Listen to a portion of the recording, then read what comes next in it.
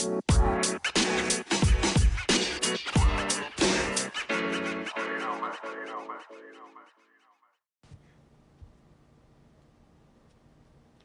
Julie. Hey, Lisa. So good to see you. You too. I love doing these podcasts because we get to catch up on a weekly basis and see each other, and we just don't get to do that regularly. Sometimes we get so busy, and a couple weeks go by and we don't get to touch base. So this has been fun. It's been totally fun, and we do touch base, but it's all like business. Right. So this is really fun. Yeah, it's been great. So what's going on with you this week? Not much. I'm tired. I feel tired this week. I feel like with work picking up and just stuff with the kids and life getting busy again, I haven't been as good about getting to bed early this week, and it's starting to catch up to me. So I'm feeling a little tired, so I'm going to try to catch up and reverse course and get back on track with that. So what's your typical bedtime on a week when you can't? Don't be embarrassed. Ideally, and I think Monday night I hit this one because I was so tired. Maybe it was Monday night, right? Because I was so tired from waking up. Mondays and Fridays I wake up super early to teach a 5:30 a.m. cycle class, so I'm up at 4:20. So Monday night I just realized I'd hit my limit, and I did go to bed at 9 o'clock. That's usually my goal. Sometimes I go to bed before my kids go to bed. So I'd like to get into bed at 9 o'clock. Usually it's 10 o'clock. So if I can get into bed 10, I wake up on a normal morning that I'm not teaching, I wake up about 6. So if I can get to bed 10 and sleep through till 6, that's 8 hours. So that's usually my goal is 10 o'clock. What about you?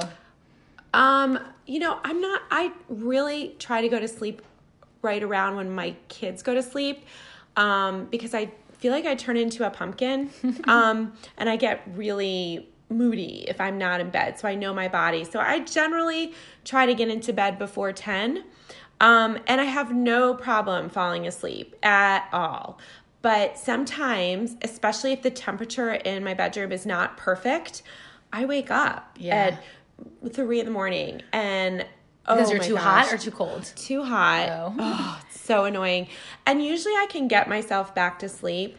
And if I can't, it's really tough because then my mind starts going and I think about, well, I have to get up in 2 hours, or I have this going on and that going on. So generally this week I've been good about my sleep, particularly because I'm heading out to Florida on early Saturday morning and racing Sunday morning, and I wanted to get some sleep this week. But last night it was pouring rain and I woke up and I couldn't fall back asleep right away. And I think part of it is that my mind is racing with everything going on with RFF. And then also with my other job, I'm a federal employee and we're still furloughed. And it's just very distressing. So I don't want to get into it in the podcast, but I think that's what was going on. Well, I think that's a factor too in our lives. We always notice when in our training and our running, I don't know about you, but I feel like both of us have recognized this over the years when we've got other things going on in our lives that are stressful. Maybe it's something going on with our family or something going on with work or just life in general, something in the news that's stressful, that it affects us in many ways, in our health and our sleep. So it's all tied together. And we always tell our runners this, that we don't run in isolation. What else is going on? You have something else going. A lot of times when runners come to us and they're struggling with their running, we say, well, what's going on? Is something going on at work? Are you stressed at work? Are you something going on with your family? And usually can hit the nail on the head. We can find something that's not running related, but that's playing into their health and their stress and sleep. And stress is a big one, right? Don't we see that a lot with our runners? If there's high levels of stress, things start to deteriorate. Absolutely. So I try to practice what I preach. And if I had a runner who told me the story that I just shared where I woke up, I would have said to that runner, you know what, I would rather that you sleep an extra hour and run later or skip your run that day than to try and push your body to wake up at the normal time, knowing that you lost a good solid, in my case, I probably lost a half hour of sleep, but it felt longer. We also lose like good quality sleep. Exactly. Like high, deep REM. Sleep. Yep. So what I did this morning was I was fortunate in that I was teleworking today. And so I didn't have to wake up as early to get on the train to get to work. And I used that extra hour to my advantage. And I feel fine. And I feel like that was a great way to be more flexible. And that's something that I think everybody, especially us Type A runners and all of the runners we coach, not all of them, I don't mean to generalize, but a lot of runners happen to be Type A, is to recognize that we do have flexibility and when we train, how we train, and our schedule is a guideline, not a mandate. And certainly nobody forces me to run. When I choose to run, I just like doing it early to make sure I get it out of the way when other disruptions could prevent me from running later in the day. But this morning I knew that wouldn't be the case, and it worked out really well. So I did my 8 miles later in the morning, and it was great. That was smart. Now, I know this race this weekend isn't a goal race, or it's more sort of fun for you on your girls' weekend, but what have you done differently this week other than trying to get a little bit more sleep? You talked about your running, and I know you didn't do a particularly long run this week. What have you done this week to get ready to still, even if you're not targeting a PR or really racing this hard out, you still have to get ready for it. It's still a half marathon. It's still a long race. So what have you been doing this week? I've been making sure that I always try to be mindful of my hydration and nutrition, but I'm really trying to just make sure that I'm getting all of the right nutrients at the right time and just taking in more water and electrolytes. I know you're not a huge fan of the taste, but I love Nuun. It's one of my favorite drinks, so I keep a big bottle of Nuun next to me while I'm working, or I take it with me in the car while I'm driving. And then the other thing that I've been doing this week is I dial back my miles just a little bit. I'm in the middle of training, as you are for Boston, but I used this week to dial back. So I ran last weekend, and we'll talk about this in a minute, my long run of 18. And then since Monday this week, I've been running probably about a mile or two less per run than what I would usually do on this typical week. And my speed workout on Tuesday, while it had speed in it, it wasn't as lengthy as a typical speed workout. And today I did just a couple of 3 by 5 minute hard intervals just to kind of get my legs going for this weekend. Keep your legs sharp. Yes. So you don't get to the start line feeling sluggish. Correct. Yeah, that makes sense. Sounds good. Did you hear what happened with Erin Anderson? I did. I saw. It goes towards thorough race prep and having lots of lists and checking them off. Yes. Even with that, you can forget something critical. Yeah, so Aaron's a terrific runner in our area. I believe he has an Olympic trial qualifier, or he's close. Yeah, he's super fast. He's running the Miami Marathon this weekend, and he put out a call on social media early this morning as he was flying out to Miami from DC to say, I forgot my Garmin charger. Oh no, and fortunately, I am coming to the rescue. His dad dropped off the charger at my house, and Lucky you were going later than him. And that's something that's not, most things we say you can buy if you, the two things I think that are critical to remember are your running shoes, because you really don't want to have to, even if you buy the same model, you don't have to buy a new pair, but your running shoes and your ID for picking up your packet. But that's another one we should add to our list of really things you shouldn't forget, because they're very difficult. You can't really buy a charger for a watch, just the charger. You need to buy the watch and the charger. You might be able to find somebody who has the same watch and ask to borrow it, but that's another thing you really don't want to forget. True. Although I wonder if that happened to me, especially it's not my goal race, I would just run without a watch. Yeah, run naked. I don't know if you remember last 2 summers ago, my Garmin broke while we were at the beach, and we came home straight from the beach, and I had just a small local 5K, and I was in a little bit of a panic. Am I going to run without my watch? Garmin was great. They were actually sending me a replacement, and the gentleman on the phone that was helping me realized I had a race and said, maybe I'll try to overnight it to you, but it wasn't going to come in time. And I decided to run without it, and it was just a 5K, and it was a short distance, so pacing isn't as critical, but I ran it within 2 seconds of my time from the year before, so it just goes to show you it's sometimes good to tune back into your effort, but you're right. That's a good option. It's just to run without the watch. But I think for a marathon or half marathon, you might want to be able to keep tuned into, especially at the beginning, to make sure you're not going out too fast. So you're very kind to rescue Aaron. Oh yeah, it was my pleasure. I love doing nice things for people. It makes me feel good, especially if he qualifies for the Olympic trials. I'll have a little hand in it. Yeah. So yeah, there you go. Such a watch charger. So tell me, you did your long run this week today. How did that go? Soggy. So I actually was dreading it last night. This week, I think I talked to you on Tuesday. I was saying I didn't know I was going to be able to get in my long run on Thursday, because the forecast all week has been for, I think they were calling it rain heavy at times and strong winds, which sounds kind of like Boston last year. And I was sort of dreading it. I kept checking the weather last night to see if there'd be maybe a window this morning that I could go out, and it was saying 100% chance of rain. all morning. And I thought, let me just wake up and see what it's like and decide. So I got up this morning, my kids left for school, and it was 58 degrees. And at the time it was drizzling. And I said, you know what, let me go out and get in as much as I can and see what I can get in. So I went out, and it was actually very pleasant. It wasn't too bad at all. And I kept thinking, where are they talking about heavy at times and strong gusty winds? And about mile 10, I found out where those were. And I told you earlier that if I had not been at mile 10 or 11, if I had been at mile 2 or 3, I may have turned around and come home. But it totally reminded me of Boston. It was just about 20 degrees warmer. So totally reminded me of Boston. And I just kept thinking, I've done this before. I can do it again. I can finish this, get home.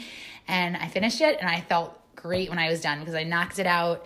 I was soaking wet. The last 4 miles were the torrential pouring rains and the heavy winds. So I walked in the door, took off all the clothes, put them in the wash, and went and got in a warm shower. So it's done. It's all done. I'm going to respectfully disagree with you on one point. I believe that even if this had started happening at mile 2, I think you would have kept going. I don't know. The problem was I had in my mind this morning that if I needed to make this a cutback week because of the weather, I really had given myself permission already. I said, I did a good long run last week, and I had given myself permission in my head to make this a cutback week. I don't know. But I was glad I was 10 miles into it and still had to get 4 miles home. And I thought, well, if I got to get 4 miles home, I might as well get the extra 2 miles in. That's great. I'm proud of you. So I did not do my long run on a Thursday as usual because of what we just talked about. So I did mine last Saturday, which was my first Saturday long run or weekend long run of 2019. That's amazing. Which is crazy. I've liked, though, I don't know what you think, I've liked doing my Thursday long runs because I feel like it's out of the way before the weekend comes. The weekend comes and I've gotten it done, so I can sleep in a little, I can relax, no pressure. I don't know how you feel about doing Thursday long runs. I have mixed feelings. I love it in the morning, but when I am doing carpool Thursday night, I'm feeling really worn down. So I have mixed feelings, but yes, to your point, I do enjoy not having it on the weekend sometimes. But how did your long run go last weekend? You did something that we do often, trying to piece together sometimes. What did you do last weekend? Yeah, it was actually great. So I made sort of a plan. I wanted to run 18. So I met up with Felix and Jen Schwartz and Lisa White in King Farm, and we ran around the Millennium Trail and did about 11. Then I left them, quickly jumped in my car, had my nutrition in my car where it was waiting. I probably should have taken it well before mile 11, but it was more convenient that way. And then I drove for 5 minutes to Crown, Gaithersburg, where the Lululemon store is, because we were doing a group run from there. I met you in front of the store, jumped out of my car, and together we ran about 4 miles to map out the route and make sure that the people coming for the run at 9 o'clock would not slip. And we were pleased to note that the route was completely, with the exception of one little spot, completely clear of ice, and there was no black ice. And then we went back to the store, and we were there just in time to pick up the group. And together we all ran the last 5 or 6 miles of my run, and I managed to get in 18. But it was great. We had a great turnout last week. We had a great turnout. It was so fun, and every runners of different levels of experience and paces. So it was and we actually had decent weather, despite the fact we had some snow before, and then the weather turned not so great after. We got that window in, so it was great. And I like what you did, and I like that you weren't.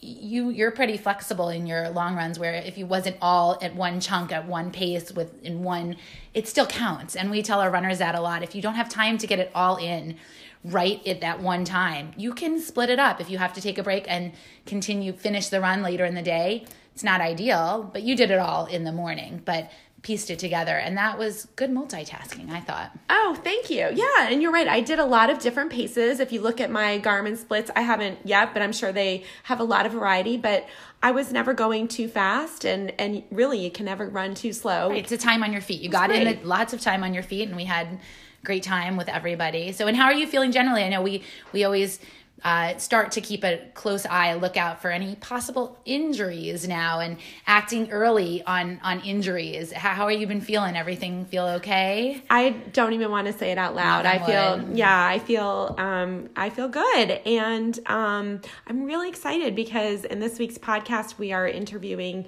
Dr. Lee Firestone, and we're going to touch on injuries and injury prevention. And there's just one thing about injury that I feel like I've learned over the years that I think is really important. And that is, if you are listening to this podcast and you find yourself in a place where you may be injured, or you're just coming off of an injury, and injury is part of the circle of life of running and happens to everyone, I think it's really important to have a mindset where, while recognizing that it sucks, it's also an opportunity to try something else. We are not defined by the fact that we are runners. We're defined by the people we are, and we happen to run. And injury presents opportunities to do things with your time that maybe you wouldn't have had time to do because you're training more. And I know that's hard to do sometimes, but I think if someone out there is listening and feeling down about their current state, look around and maybe find an activity or pursue a passion you haven't pursued in a long time with the time that you would ordinarily use to run. Or spend time with people that we don't get to spend. I do that often after a marathon training cycle when mileage drops back down. What I know, when you were injured several years ago, what I really liked about your perspective, you always said, I'm going to get a PR in recovery. And you, just like you tackle your training and your focus on your training and everything else in your life, you put that focus on recovery, and you became the best recoverer that you could. And anytime I meet people who are injured or talk to people who are injured, I relate that to them, because I think that's really important, because that's a critical part. Just like in training, the rest days are a critical part of our training, and something you really have to ace those too. You can check those off your training calendar. Checked, I rested today. Super important. Same thing with recovery. You've got to really focus on it and aim to get that PR in recovery. So I'm excited to talk to Lee, Dr. Firestone, who's also a running buddy of ours and a very accomplished runner, one of our Boston buddies. And I'm excited to talk to him because I think he's also got a very good perspective on catching injury early, on treating injury, and what to do to work through injury to keep you moving forward. Absolutely. And next week, after our podcast, just a couple of days after, we are hosting the book club we had mentioned last week. And for anyone who's thinking about it, the registration is still open. We are trying to keep it, we're limiting it a little bit only because of space, but also because we want to have meaningful discussion. It's one session. It's local in the Maryland area, and we will be discussing the book Diet Cults with registered dietitian Rachel Engelhart, and she's also a therapist, which I think is fascinating that she has both qualifications. Yeah, she had mentioned she found it helpful and necessary to be able to help her clients to understand what challenges they face and hurdles that they face to their nutrition. Their nutrition challenges, and she got her counseling degree, which I thought would be helpful for us as well, so that we could help our runners even more. So excited to have her. We've just met her, and excited to discuss the book, and look forward to seeing a lot of our runners that are going to be joining us. So there's still time to sign up, even if you don't finish the book, or even if you don't read the book and you still want to come get some information on nutrition that supports your life and your training. I think it's going to be a really great discussion. And dispelling the diet myths. There's so much information out there. So that is next Sunday, February 3rd. Yeah. But first, we're going to talk to Lee Firestone. Yes. So before we get to Lee, we have a favor to ask those who are listening. And that is, this podcast could not happen without people listening. And we are kind of shocked that we have almost 500 downloads. So thank you. We are really surprised and grateful, and thanks for listening. And if you have time, if you wouldn't mind reviewing the podcast on iTunes, that would mean the world to us, because that allows people who might not know about it to find us. The more reviews, apparently, the more we show up in searches on iTunes. And if we can help more marathoners, potential Boston marathoners, or people who are heading out and doing spring marathons to try and qualify, those who already have, whatever they are, if we can reach more people, that would be awesome, because that's what we love to do, is to help people be the best they can be. And thank you to everyone who has submitted reviews. Very, very humbling, and we appreciate it. And it's neat to see who's listening and all the different types of people. And we've gotten a lot of reviews and responses and feedback that even if they're not training for Boston, that the information we've had and the speakers we've had, our guests that we've had, have been very helpful. Yeah, good stuff. So we're going to turn it over to Lee, and have a great week. You too. Bye. Good luck in Florida. Thank you. Dr. Lee Firestone is a board-certified podiatrist in the Washington, D.C. area. He has been practicing for 25 years and has been named by Washingtonian Magazine as well as Run Washington as a top sports medicine doctor in the D.C. area. Not only is Dr. Firestone a terrific doctor, but he also is a great runner. Dr. Firestone has finished 16 marathons, including 5 Boston marathons, and has a PR of 2:56. He is a member of the Montgomery County Roadrunners Club racing team and is very active in the running community. Thank you for joining us on the podcast. First of all, tell us, when did you start running? So I started running first in high school. I ran cross country, I ran indoor and outdoor track. Ran some intramurals in college, and then career starts, and took a little hiatus for about 15 years. And what was your experience like when you were younger? Were you one of the faster runners, or why did you run when you were younger, and what was that like? Well, I remember taking the, I think it was the presidential fitness test when I was in elementary school, and I figured out at that age to pace myself. And there were some runners who went out there and ran too fast and they petered out at the end. And I learned quickly that it was important to learn how to pace yourself. And with that, I've always had that little running bug in me. I wasn't one of the fastest runners in high school, but I really loved it. And I made some really great friends in the process. And you had told us you took a hiatus about 15 years between your high school, college running and when you started up again in about 2007. What made you decide to start running again? It's a good question. I had a lot of health issues prior to that, and one of them was something called sarcoidosis, which is a lung condition that affects lung capacity. And I went into my pulmonologist, and they weren't too impressed with my lung volumes, and I said, I'm going to show him.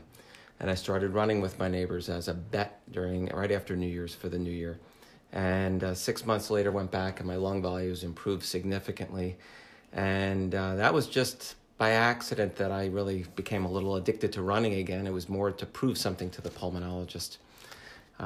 Were you nervous about running, knowing that you had this condition, or did you know medically that running wouldn't worsen this diagnosis? I wasn't worried about it. It's not life-threatening for most people.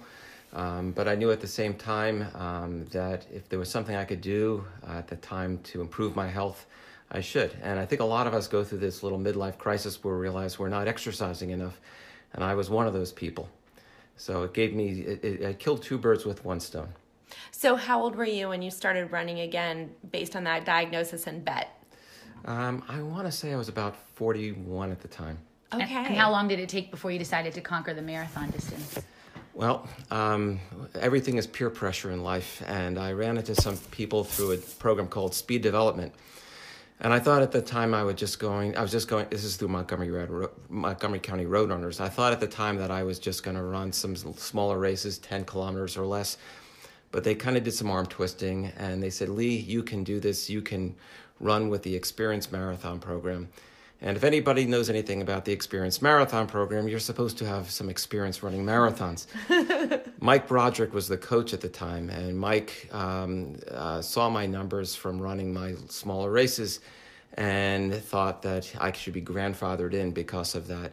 And so wait, let's go back for a second. So you started running again in 2007. Right. Then you signed up for a intense speed development program after you started casually running. Right. And then what was your 10K time? Do you remember after finishing that program, after casually running and then doing 1 cycle of that?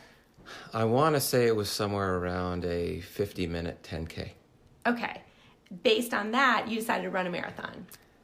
Based on that, not necessarily. I ran that 10K right before starting speed development. And everybody who was training with me at the time before speed development petered out. And I needed some running partners. And I heard about this great group called Montgomery County Road Runners and didn't know a soul. And I made some great friends by joining speed development. And from there, I started improving my speed times. Got it. So what was your 10K time after you did a cycle of training, group training? It's been so long, I honestly don't remember. But I know I bettered that time by a good 6-7 minutes. And it was fast enough that Coach Broderick said to you, you have a lot of potential at the longer distances. Exactly. And then you went on. So what was your first marathon? My first marathon was Marine Corps Marathon. I made a lot of mistakes, and I learned a lot from that first marathon. What were some of the mistakes and what you learned? I went out too fast, and I didn't start drinking water soon enough. I didn't grab my first cup of water until I was around mile 6. Ooh. And I probably should have started every 2 miles or every mile. I thought I can hold off, but quickly learned that I become dehydrated very quickly, and I found that at the wall at mile 20. Okay, and so do you remember your time in your first marathon? I remember it being somewhere around 3 hours and 40 minutes. Okay. So not Boston, didn't qualify for Boston. Didn't qualify, no. And when did you start, I mean, some of your marathon times are insanely fast. When did you break through that barrier and realize what you needed to do nutritionally and strategy-wise and achieve that new time of 2:56? Yeah, so the following year I signed up for Experience Marathon program again, and I decided to reconquer the Marine Corps Marathon. And I want to say I brought my time down to about a 2:13-ish, and I refined my skills. I wasn't dehydrated this time. 3:13. I mean, sorry, 3:13, Wow. not 2:13. Whoa. Yeah, no. And then I went to the Olympics. There you go. Anyway, but I still thought I had some refining to do, and I signed up for Philadelphia the following year, and that's when I broke 3 hours the first time. Amazing. So you really had a lot of natural ability in that after a cycle of about 3 marathons, you were able to hone in on your nutrition, your strategy, and break 3 hours. Right. Amazing. What was your first Boston? You remember what year it was? Gosh, I want to say it was probably around 2009. Okay. Maybe 2010, say. So since this is a Boston podcast, we're going to skip ahead a little bit. We want to go back to podiatry, but we'll stick with running for a few minutes. Talk to us. You've run 6 Bostons, and you really are. You seem you're someone who's pretty scientific, and you're analytical. So talk to us and tell our listeners who are training for Boston. Right now we're in week 4 of training. What would you advise runners training for Boston and any other spring races to do right now in their training from your perspective? Okay. Well, I just want to correct things. I ran actually 5 Boston marathons. Oh, okay. But I think the important thing is to have patience and think about creating a good base and good strength early on. You do not want to injure yourself. This is a cold time of the year. It's easy to become lazy and not go out for the run on a cold day. Have alternative options. It could be a treadmill. You may want to even bike and cross train. But let me just read. You're not saying it's lazy to run inside. You're saying lazy not run. Lazy not to run. Right. Easy to stay in bed in the morning when it's cold and just have an excuse not to get your workout. On these cold, dark mornings, it's easy not to get yourself out of bed and do this. Another thing that motivates you at this point, I think you should find a running group to run with, especially for your long runs on the weekend, to keep you motivated and really put in your miles. But it's important to start off slowly. You do not want to train too hard, too fast, and hurt yourself too easy in the season. I always remember you telling me, and I really keep this in mind, and we share this with our runners a lot, the importance of when you're running in the cold, when you're doing speed work, you have to do those few miles before you start your speed work extra easy. And I also remember you telling me many years ago, it's not always great to do these track workouts in the freezing cold at night. You were talking about how a lot of people do evening track workouts, and we had a conversation. I don't mean to put you on the spot, but you may remember this, where you were saying how it's not great sometimes, especially in the winter. You're sitting at your desk all day, you're sort of immobile, and then you get up, you go, and then you start doing speed work at night. So can you talk a little bit about the warm up and sort of what you mean by that? Sure.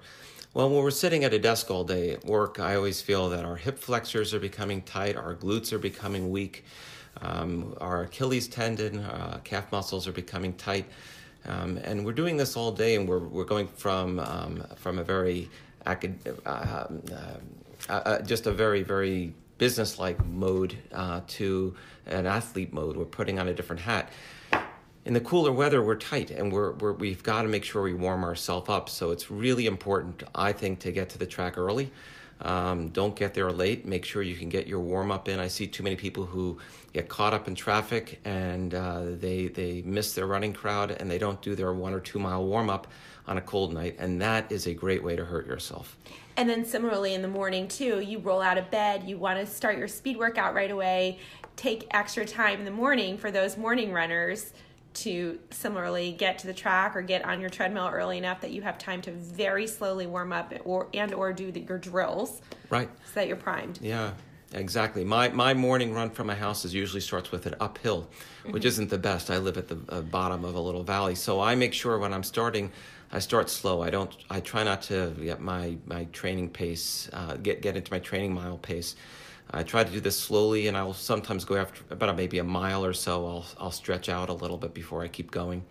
That's really smart. Do you do the same thing, Lisa? I do. Oh, yeah. And I think naturally my first probably 2 miles are just slower naturally. And I know a couple of our runners have said to us, oh gosh, those first few miles were so hard. And then I got into my groove, and I always tell them that's exactly how I feel. So I just follow what my body feels like. But especially in the cold, I usually don't feel my feet or my fingers until about mile 3. So I just listen to my body, and once I feel like I'm into that groove, but it's definitely hard. So Lee, I would wonder, I have a question too. I recall you telling me once, and this always sticks in my head, that the injuries that you saw in runners or in yourself and our fellow runners often happen when mileage gets over about 75 miles per week. And I don't know if that's still something that you believe, and I've always had that in my head.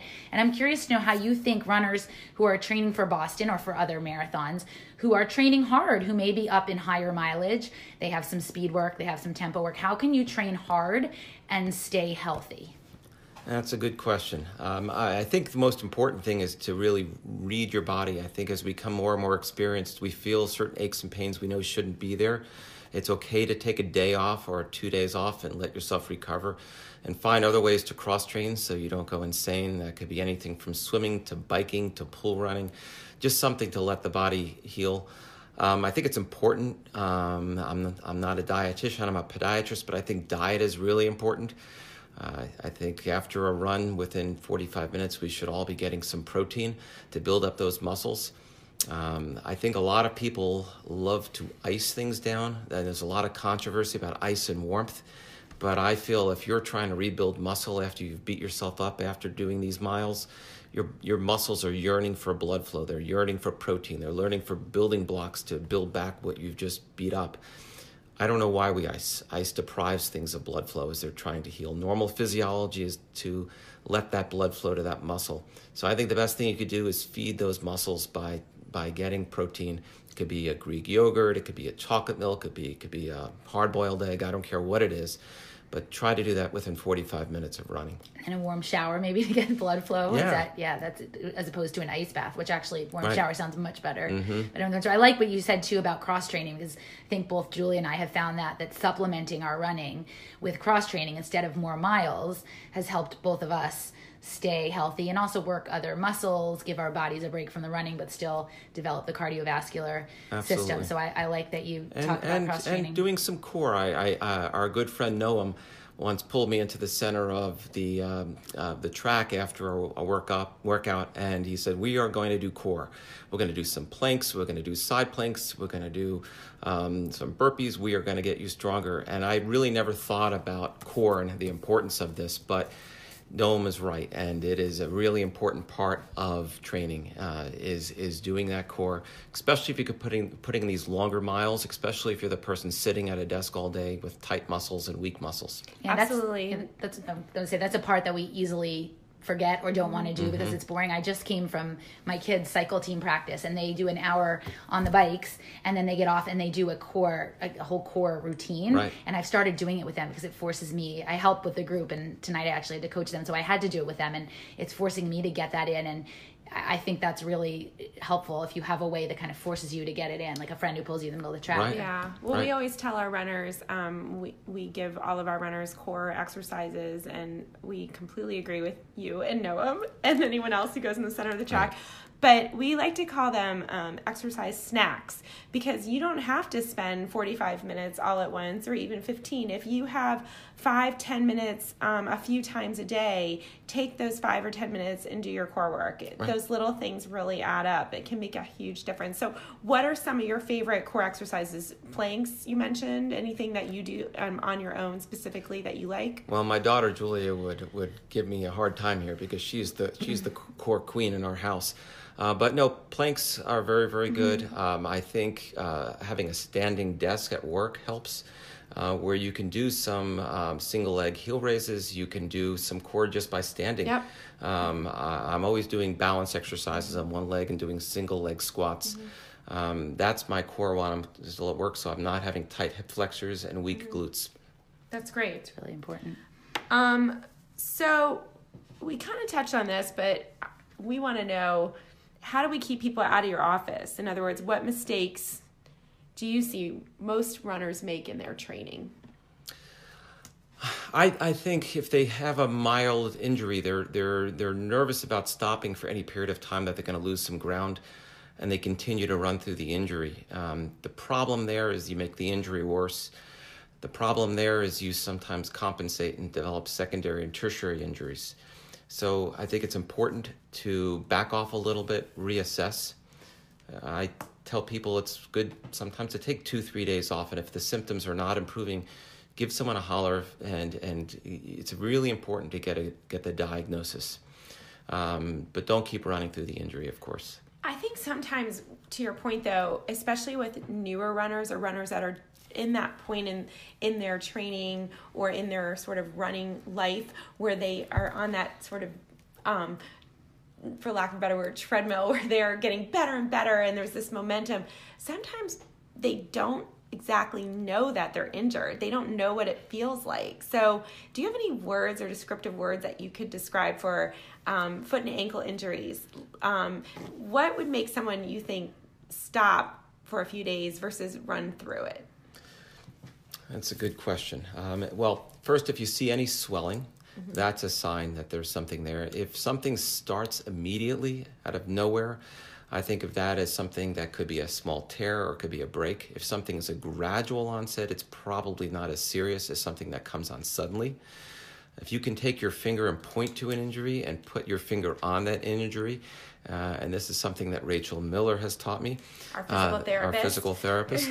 But pointing to that injury with one finger usually tells me that this could be a small tear or possibly a break. Something that's a little more diffuse that comes on slowly is usually less serious, but should still be investigated.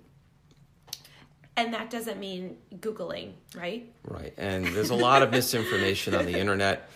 People come to me all the time with a certain diagnosis, and I have to reprogram their brain to think differently. But Okay. yeah. Yeah, so we talked about some of the things that we should, or what we should look for in terms of injury. What do you think are some maybe little secrets or little bits that add up to having a successful Boston Marathon or marathon in general? It's a good question. I mean, there are a lot of points to being successful. It's again, it's understanding your body. It's understanding diet, understanding how your body behaves during certain weather conditions. We've had many winters that have been ridiculously cold and to be snapped with a really hot Boston.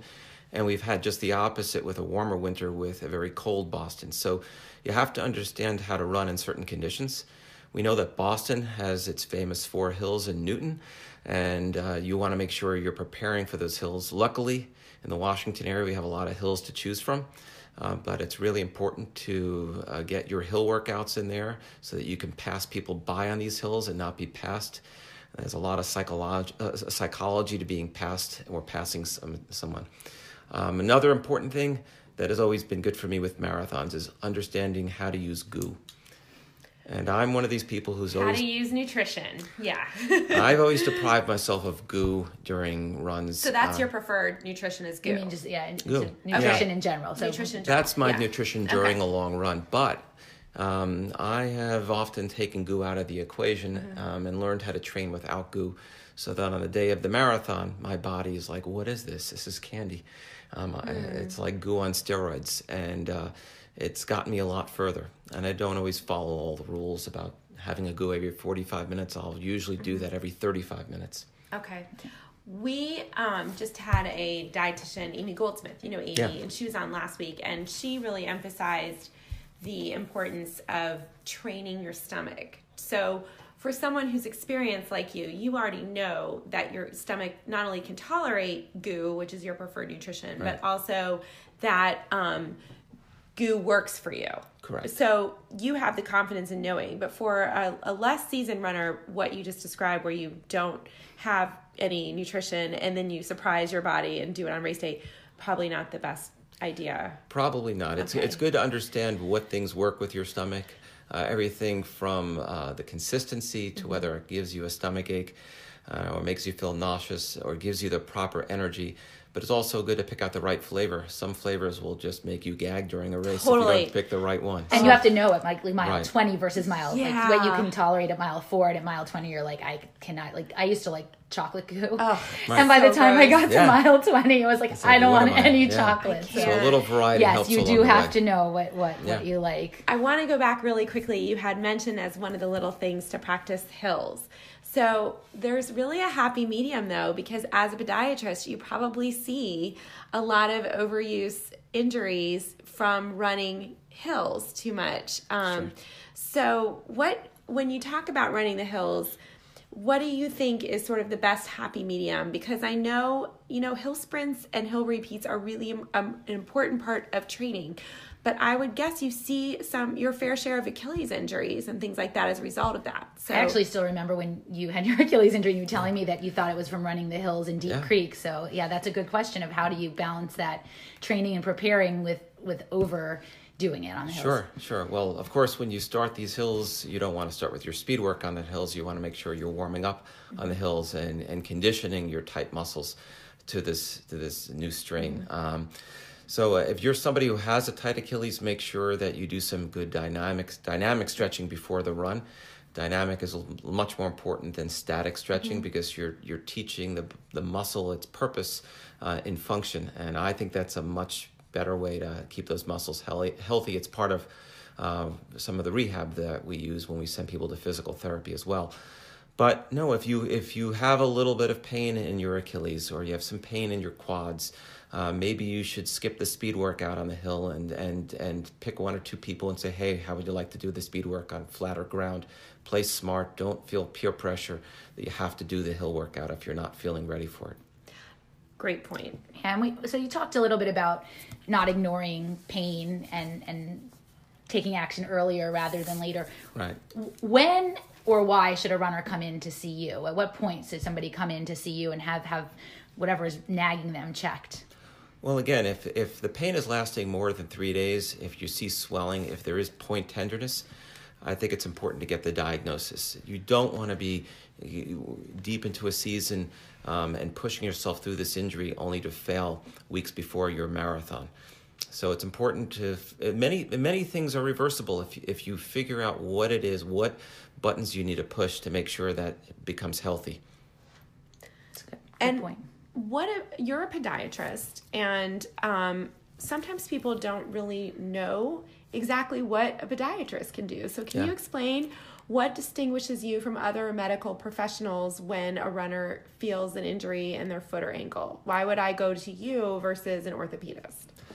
Well, a podiatrist has training in multiple areas. We're the dermatologist, the sports medicine doctor, the rheumatologist, the orthopedist of the foot and ankle. Our training starts with 2 years of academic medicine, and then the next 2 years of school are didactic. We're spending time working hands-on with people in the clinics. And we go through 2 to 3 years of residency program, immersing ourselves in foot and ankle. I'm a little unique where I grew up with a father who's a shoe salesman. So I grew up around feet. And I also grew up very mechanical, building bicycles as a kid. And I quickly learned that it's not just the skills you learn in school, but learning how to apply them. You can have the best knowledge in the world, but if you don't have the hands and the hand-eye coordination, it's hard to help people and be everything you can be. It's also important to be a good teacher and spend time with people and have compassion. And I can tell you that some of the life events that I've had have made me a more compassionate person with my own health issues and my family's health issues. When you have injuries, when you've been down this road and you've been through the psychology that many runners have, I think you understand the psyche, you understand why runners are anal, why runners why they don't want to stop running. Why they don't want to stop. Right. And my goal is to keep people running through an injury if I can, and give them other options. I can attest to your compassion and the way you treat patients, because I was a frequent patient in your office in 2015.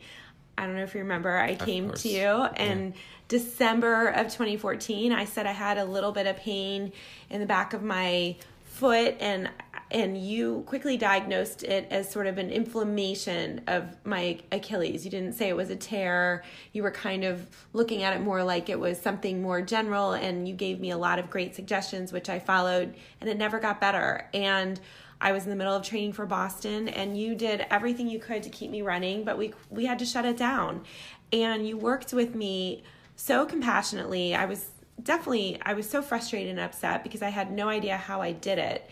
And you used a lot of different modalities to help heal me. And my Achilles is, knock on wood, is 100%. And I think that's nothing shy of a miracle, because I believe I had 2 or 3 tears in it. And can you talk about what your modalities are in your practice? Because in addition to your compassion, and I think for anyone that lives in the DC area, we are so lucky to have a doctor like Lee. But if you don't live in the DC area and you're listening to this, these are traits that one should look for in any medical practitioner or physical therapist. But tell us a little bit about the modalities that you use that are unique to your practice. Okay. Well, I think it's really, really important to be a good diagnostician. Like you said before, people will Google things and get a diagnosis. And when people think they have heel pain, they immediately think they have plantar fasciitis. But there are a lot of people who have something like you, Julie, was insertional Achilles tendinosis, which is a kind of a cousin of tendinitis, but I'll get into that in a minute. But it's important to be a good diagnostician and give people the right track to follow to see improvement. And it's also important not just to have short-term goals to get people better, but long-term goals to get people better. Many of the injuries we see are due to degeneration. It could be degeneration of a tendon, degeneration of a ligament, degeneration of a joint. But it's important to make the diagnosis. You asked me what modalities I use. One of them is ultrasound. So where I think we lack a little in medicine, we love to take x-rays, and we have digital x-rays in our office to make a diagnosis. But many of the injuries that we see in our runners are soft tissue injuries. And you make those soft tissue injuries with something like ultrasound or MRIs. MRIs are expensive. It's one of the reasons that there is high cost in healthcare. And MRIs take a little bit of work to order and to get the results. An ultrasound can give us the diagnosis on the spot. We can repeat the ultrasound a month later to see if somebody's improving or worsening. And I love to teach. I like to show people their x-rays. I like to show people their ultrasound. I want them to see the injury and understand why I'm doing what I'm doing and what the injury is.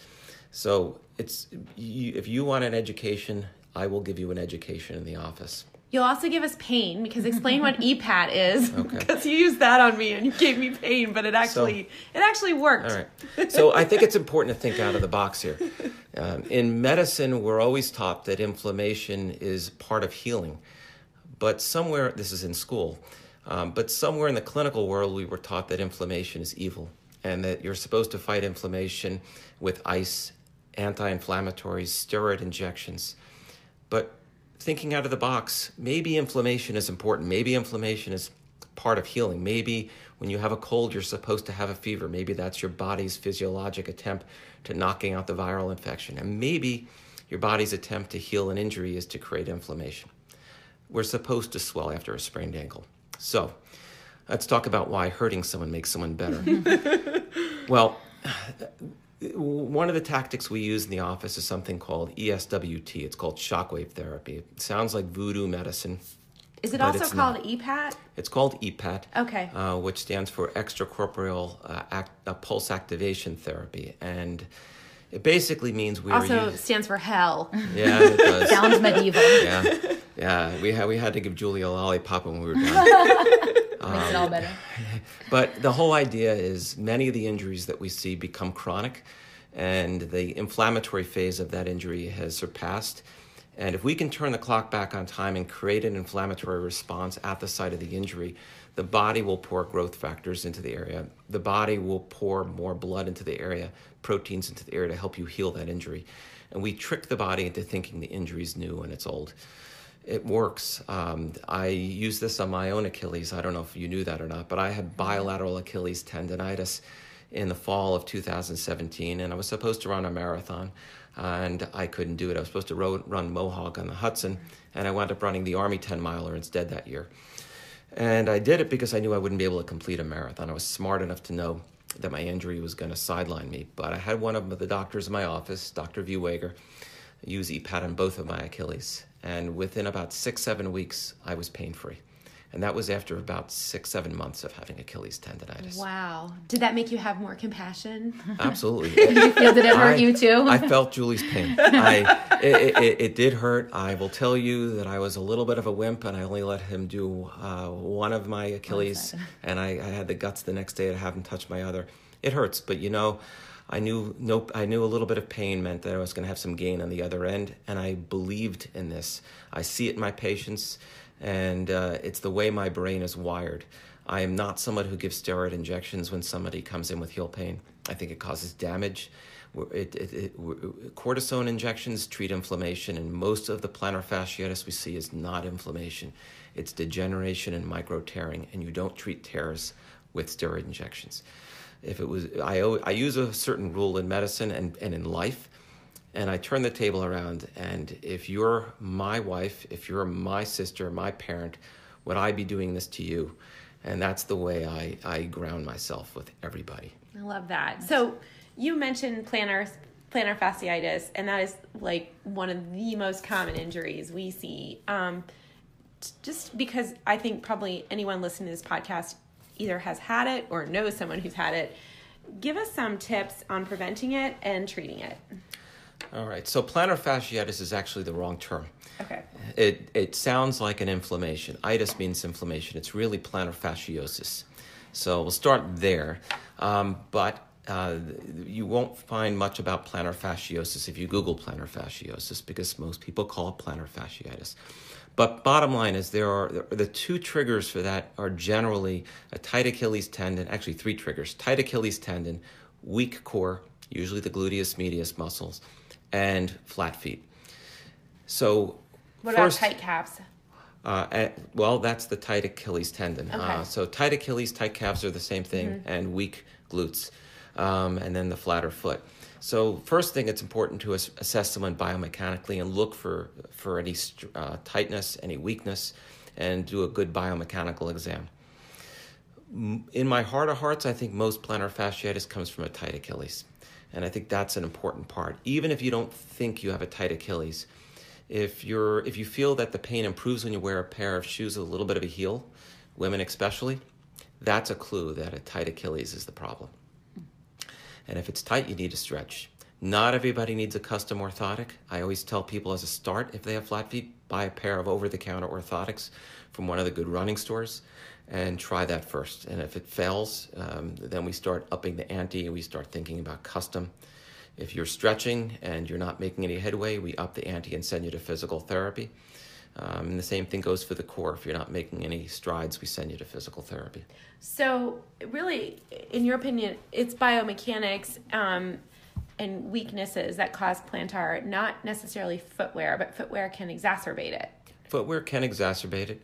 If you're wearing heels during the day and then you put on that lower heeled running shoe, there's footwear is a problem. So make sure if you're going to be training for a marathon, don't wear 3-inch stilettos in the office. Not smart. This is why I have no football. Right? I never There run you for go. 3 stilettos. But the other thing is love my shoes. heels. It's Yeah, important to make sure that you don't put too many miles on your running shoes. I always tell people take a Sharpie, write somewhere inside or outside the shoe when you started wearing them. And most of us have Garmin's or some running watch so we can clock our miles. And just make sure you don't go over 500 miles with those running shoes. Definitely. And what's your opinion about shoes in general? I know you completely agree with us that you should go to a specialty running store to get fitted for shoes, but a lot of people, including us, we want a good bargain. We'll go, R&J Sports, our local running store. They have a great selection in the back room of shoes that are no longer 50% off. 50% off. Shoes that are no longer being made in that It's not that. It's the next version is next out. version. Yeah, old version. Right.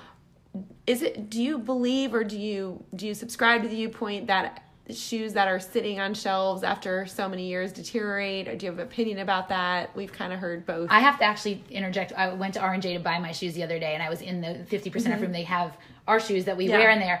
And I said, I think maybe I'll buy 2 pairs. And I asked them there, I said, but if they sit on my shelf for 6 months and I don't wear this pair, will they degenerate? They said that is not true anymore. They said if you let them sit for 15 or 20 years, maybe. But now the materials that they make should be fine for a year or 2 years sitting. Oh, that's There you good. go. Just asked that question of Okay. R&J just Yeah. a few days ago, because that's also, we sort of had that preconceived notion That's that good. if I they didn't sit know and that. get brittle and the material, but they said the material nowadays that they use should be good for 15 to 20 years. But that Right. still doesn't mean you should buy your shoes at Nordstrom Rack, because No. that may No. mean it's a defective right, pair. the shoes that they sell, I think at some of the discounters tend to be they're a reject for some reason, and it could be Well- color, but it could be structure. It could be all that, and it could also be a lower quality shoe. I've had some runners who are running in shoes that aren't even running shoes, and have other runners who will think that they've got this under control. They'll buy an over-the-counter orthotic or put their orthotic in a shoe, and they won't realize they're overcorrecting because the shoe they purchased is already a shoe that corrects. And Right. they're doubling up. So I think it's really important to go to a good shoe shop who really know how to do good shoe fitting, and make sure that the shoe is the right size, the right width. You might think that you like a certain model of shoe, but these shoe companies sometimes change things up, and the people who know what the changes are the people who work in the shoe stores. So I honestly would go to a reputable shoe store, ask for the best people who work there, and even if you have to wait for them, have a good shoe fitting. Okay. So, do you feel like there's one common maybe cause of injury that you see in runners, or especially runners who are training for marathons? Is there one mistake you see, or one major cause of injury? Good question. I mean, I think one of the biggest things is that runners don't stick with their pace in their pace group. There's something called LSD miles, which are your long, slow distance miles, and people think they should go out a little faster than they really should. Listen to your coaches. They know what they're talking about. These are the miles that are teaching your muscles to handle the endurance. But you do not want to go out too fast. That's not what that distance is about. It's about conditioning your muscles for distance, not about speed. That would be my number one thing, I would say. We Too couldn't fast. agree more with that. And back to your original comment about the weather being colder, what you think your long, slow distance pace is on a perfect 65-degree day may be slower in the winter. You're working a little harder in the cold to run sometimes, especially in these extreme temperatures. So it's really more about not the pace number per se, but are you able to talk comfortably while running? And, Sure. And for some people, that may be slower in the winter, or maybe faster in the winter and slower in the summer. It depends on how your body reacts to And extreme running a long temperatures. run fast does not guarantee you're going to have a fast marathon at all. It's not like you're No. practicing for it. And back to your point too about running with a group, I think we've talked about this before. Sometimes there's a groupthink mentality where nobody wants to be the slowest in the group. So there's pace creep in groups. So I think that's something you have to be careful about too. In groups, it's great to have your group, Right. but you also have to keep an eye on each other and make sure you stay honest to that pace. Yeah, it's important not to have the peer pressure in that group. And if you think that somebody's picking up the pace, speak out. Don't be sucked into that.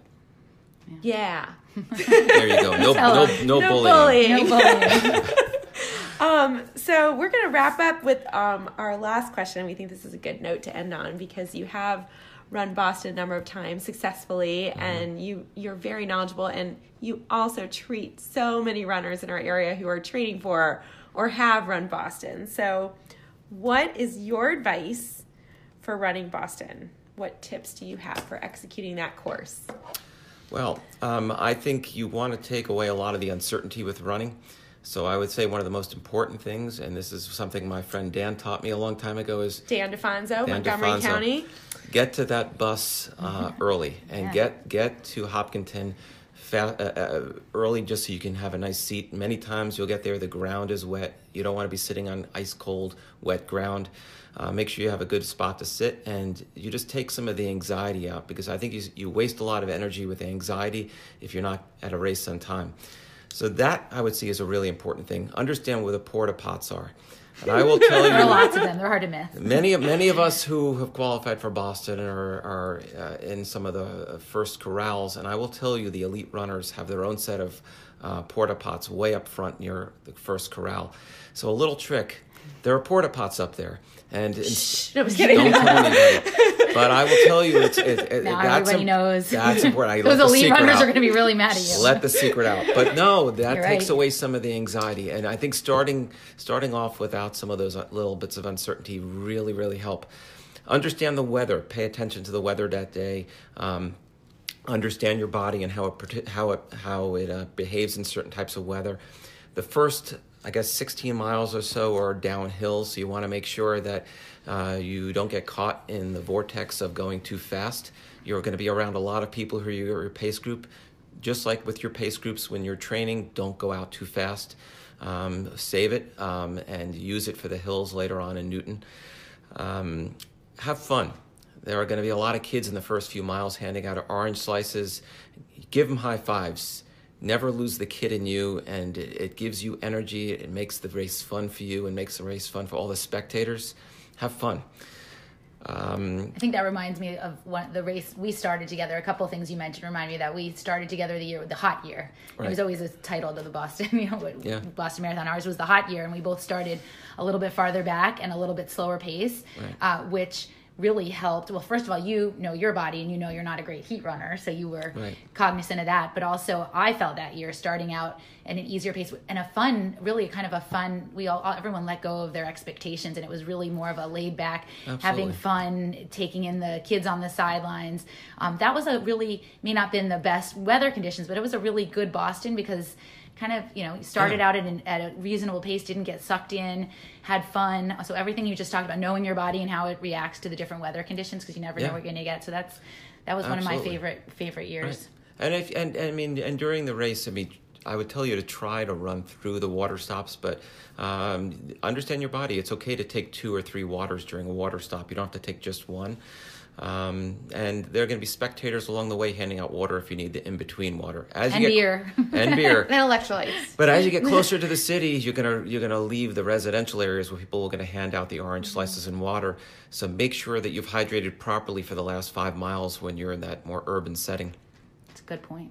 All right. Well, Lee, thank you so much for joining us today on the podcast. We learned a lot. Yeah, I learned a lot. You've helped us for over all of our years of coaching. We often refer to your bits of advice that you've given us, and it's really helped us coach our runners. So thank you. Well, thank you. So our hope this season is that none of our runners end up in your office, but should that happen, we know that they're in good hands with a compassionate doctor. So thank you, Lee Firestone. Thank you. Thank you, guys. Bye. Bye-bye.